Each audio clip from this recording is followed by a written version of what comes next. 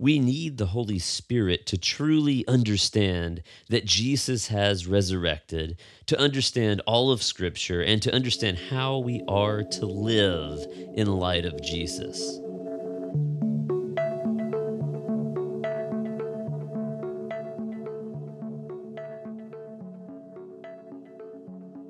Hello and welcome to Rooted Together Podcast, a podcast which aims to root you in Christ through His Word together. I'm your host, Charles Hegwood, and today we are in the end of Luke, in Luke chapter 24, the glorious resurrection. And I want us to understand Luke chapter 24 in light of three things: that we need Jesus and we need the Holy Spirit to understand Jesus has resurrected, to understand the Old Testament in all of Scripture, and to understand how we are to live in light of these things. That is our main idea that runs throughout this chapter, and I want to break it down into three palatable points so that you can see this and read this on your own and see and connect and continue the conversation on these things. There's much more that will need to be said at the end of this episode that I simply will not have time to say. You could preach sermons, plural, on Luke chapter 24.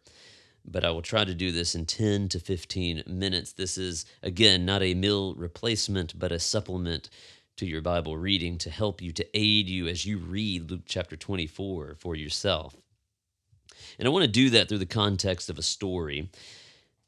Once upon a time, not really once upon a time, this really did happen, but it was many years ago that I was teaching this group of fifth graders, and a year after that, I would have the opportunity to lead them for the next 3 years in the middle school group. But I was teaching them as a substitute teacher, and I didn't scare them away, I guess. They didn't run when they saw me the next time. But I taught them on this very chapter, Luke chapter 24. And the main idea was what I told you, that we need an interpreter to understand Scripture, to understand the resurrection, to understand how to live our lives. And we see, obviously, that Jesus says here in verses 27 that he actually interprets for them the things concerning himself in all the Scriptures. So Jesus interprets for his disciples, and just like that, we must have an interpreter to understand these things. So to illustrate that, I wrote a sentence in Chinese on the board, and I said, okay, what does this say? They stared at me blankly, as most people would. None of them read Chinese, and they said, I don't know what that says. And I said, but you see it with your eyes, do you not? And they said, yeah, we see it, but what does it mean? I said, well, that's what I'm asking you. To which, of course, they're fifth graders. They're now very frustrated. Like, what do you mean you're asking me what it means? I'm looking at the sentence. I don't know what it means. You wrote it. And I said, that's right, but you can see it. Okay, let me help you out. And so I wrote in pinyin how to say each word, and then we said it together, which is Yesu ai ni. And I said, okay, let's all say that together. And so the whole class is saying Yesu ai ni. And I said, okay, you can see it. Yes. You can read it. Yes. Okay, what does it mean? To which they looked at me blankly like I was stupid and said, I don't know what it means. And I said, well, but you can read it. Yes. You see it with your eyes. You can say it with your mouth. Why can't you tell me what it means? And now, and I kept this going until they got visibly very frustrated. And so the point was to illustrate their need for an interpreter. And to do that, I got these kids all riled up, quite almost angry. Like, they're visibly disgusted with the fact that they can't figure out why I keep trying to go, why don't you know what it means? And of course, I know why they don't know what it means. And I said, okay, fine, let me tell you what it means. Let me interpret it for you. It means Jesus loves you. And so we said it again, Yesu ai ni. And I said, what does it mean? And they said, Jesus loves you. I said, that's right. Now you can understand it. Why? They said, well, you told us what it meant. You interpreted it for us. And I said, that's right. And just like that, we can see the Bible, we can read the Bible, but to understand the Bible, to understand the resurrection, to understand where Jesus fits into all of Scripture, and to understand how that applies to our lives, we must have an interpreter. And Jesus promises that interpreter to us. Vaguely and almost mysteriously in Luke chapter 24, but very directly in Acts chapter 1, which could also be called Luke 2, or the second Luke. I don't know what you want to call it, but it's the sequel to the book of Luke. And so I want to break down this episode into those three parts. We need an interpreter to understand that Jesus has resurrected. So look at verses 1 through 12 and 36 through 43 in your own time, in your own Bible reading.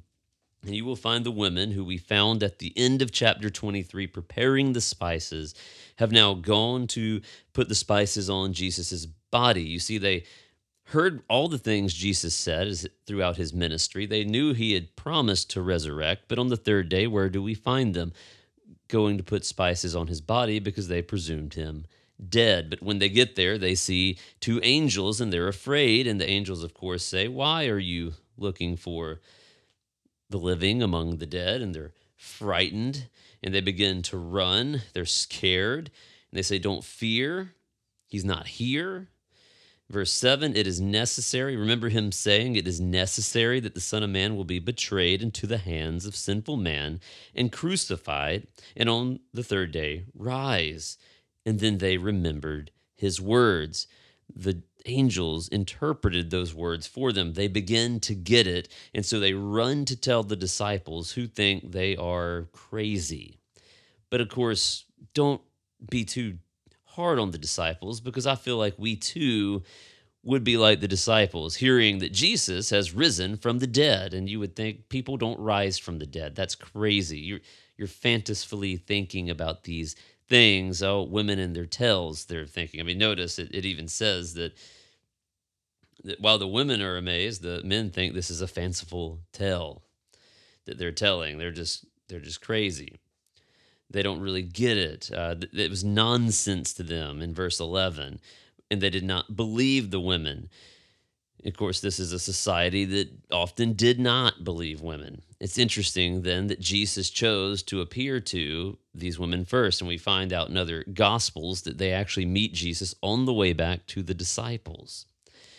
But the disciples go check it out, and of course, the tomb is in fact empty, and they are amazed, but they do not fully understand until Jesus himself shows up in verses 36 and appears to his disciples. But before he appears to them, he will appear to two more.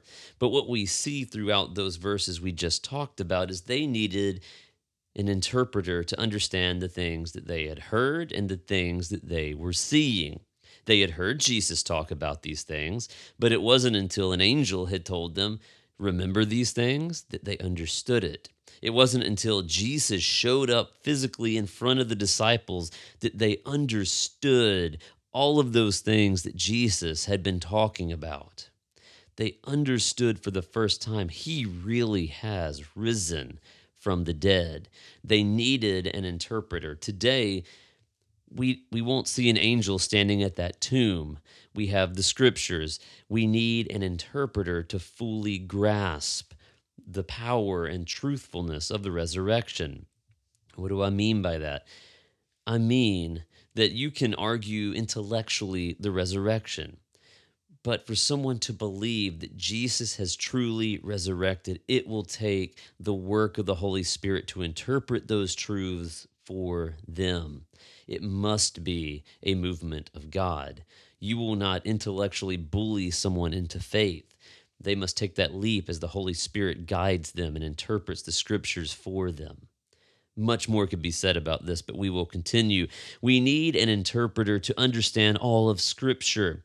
You see, on the road to Emmaus, Jesus will appear to two disciples who are walking past Jerusalem, and he begins to talk with them. They are sad because they have witnessed their Savior dying. And this has been a tragic experience for them, of course. And Jesus says, in verse 27, he interprets for them all the things concerning himself in all the scriptures. He goes back to Moses and the prophets and begins to show them how he fits into all of those things. Now, of course, they don't realize this is Jesus. He has hidden himself from them, meaning he's disguised, or they don't recognize him because he is not allowing them to. It's a interesting little detail Luke adds there. But he begins to explain the scripture in light of himself. And what we will see is that we need an interpreter, a lens in which we are to understand all of scripture. Jesus tells his disciples, "Go and find me," in the Old Testament. And what we will see is we can go to any part of the Old Testament and the New Testament, and we can find Jesus there. But to do that, we need an interpreter. We can see it, we can read it, but to understand it, it will require the Holy Spirit interpreting these things for us, just as Jesus interpreted those things for his disciples. You see, after he leaves them and he breaks bread and he's gone from their presence, and they excitedly run back to Jerusalem at night, which is very dangerous, to tell the other disciples they had seen Jesus. They only partly understand everything that has happened. They're not there yet, but they are understanding more and more. What we will see next is that we need Jesus to understand also how to bear witness. So this leads us into the last part of chapter 24, where they begin to understand Scripture. Why? Because he opens their minds. So Jesus is meeting another time with his disciples. This is sort of his last conversation with them. And in verse 44, we see he said, "These are my words that I spoke to you while I was still with you, that everything written about me in the law of Moses and the prophets," that's all of the Old Testament, "and the Psalms must be fulfilled." And then in verse 45, he opened their minds to understand the Scriptures. Their whole lives they have read the law of Moses.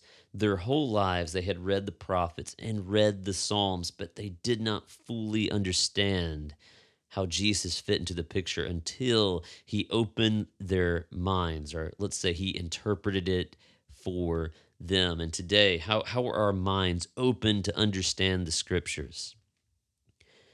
It is through Jesus doing this. Jesus, through the Holy Spirit, helps us to begin to understand all of Scripture. But as they begin to understand all of Scripture, Jesus also begins to lead them to understand how they are to bear witness and live their lives. You see, we need the Holy Spirit to know how to live our lives. Jesus begins to tell them in verse 48, "You are my witnesses of these things. And I am sending you what my Father promised." That's the Holy Spirit. "As for you, stay in the city until you are empowered from on high." And once they are, they go about the kingdom business. They go about spreading the gospel wherever they go. You see, we need Jesus to understand how we are to share Jesus with others, how we are to live in light of Jesus. He must open our minds, he must guide our paths, and he promised that the Holy Spirit would do just that. The Holy Spirit would empower us to live Spirit-empowered lives to impact this world for the gospel. Well, those are three ways in which we can understand how we need an interpreter, just as the children in that Sunday school class needed me to interpret the sentence for them. We need the Holy Spirit sent by Jesus to understand the Scriptures, to understand the resurrection, and to understand how we are to live our lives. You see, once we understand that we all need an interpreter to understand these things, we realize that we have one in the Holy Spirit. Go and seek him today. He's there. Those of you who have become believers have received the Holy Spirit. The Holy Spirit is our interpreter to understand Jesus' resurrection and truly believe. And we need the Holy Spirit to help us understand Jesus in the Scripture. And finally, we need the Holy Spirit to understand how to live our lives. And when this happens, it will change you forever. So go to our great interpreter today, open the Bible and read it and see Jesus throughout every passage of Scripture, and then lead your life accordingly and allow the Holy Spirit to guide you in that and empower you for that. Thank you for joining me in the book of Luke, and I look forward to joining you in our new venture next time in Matthew. I'll see you there.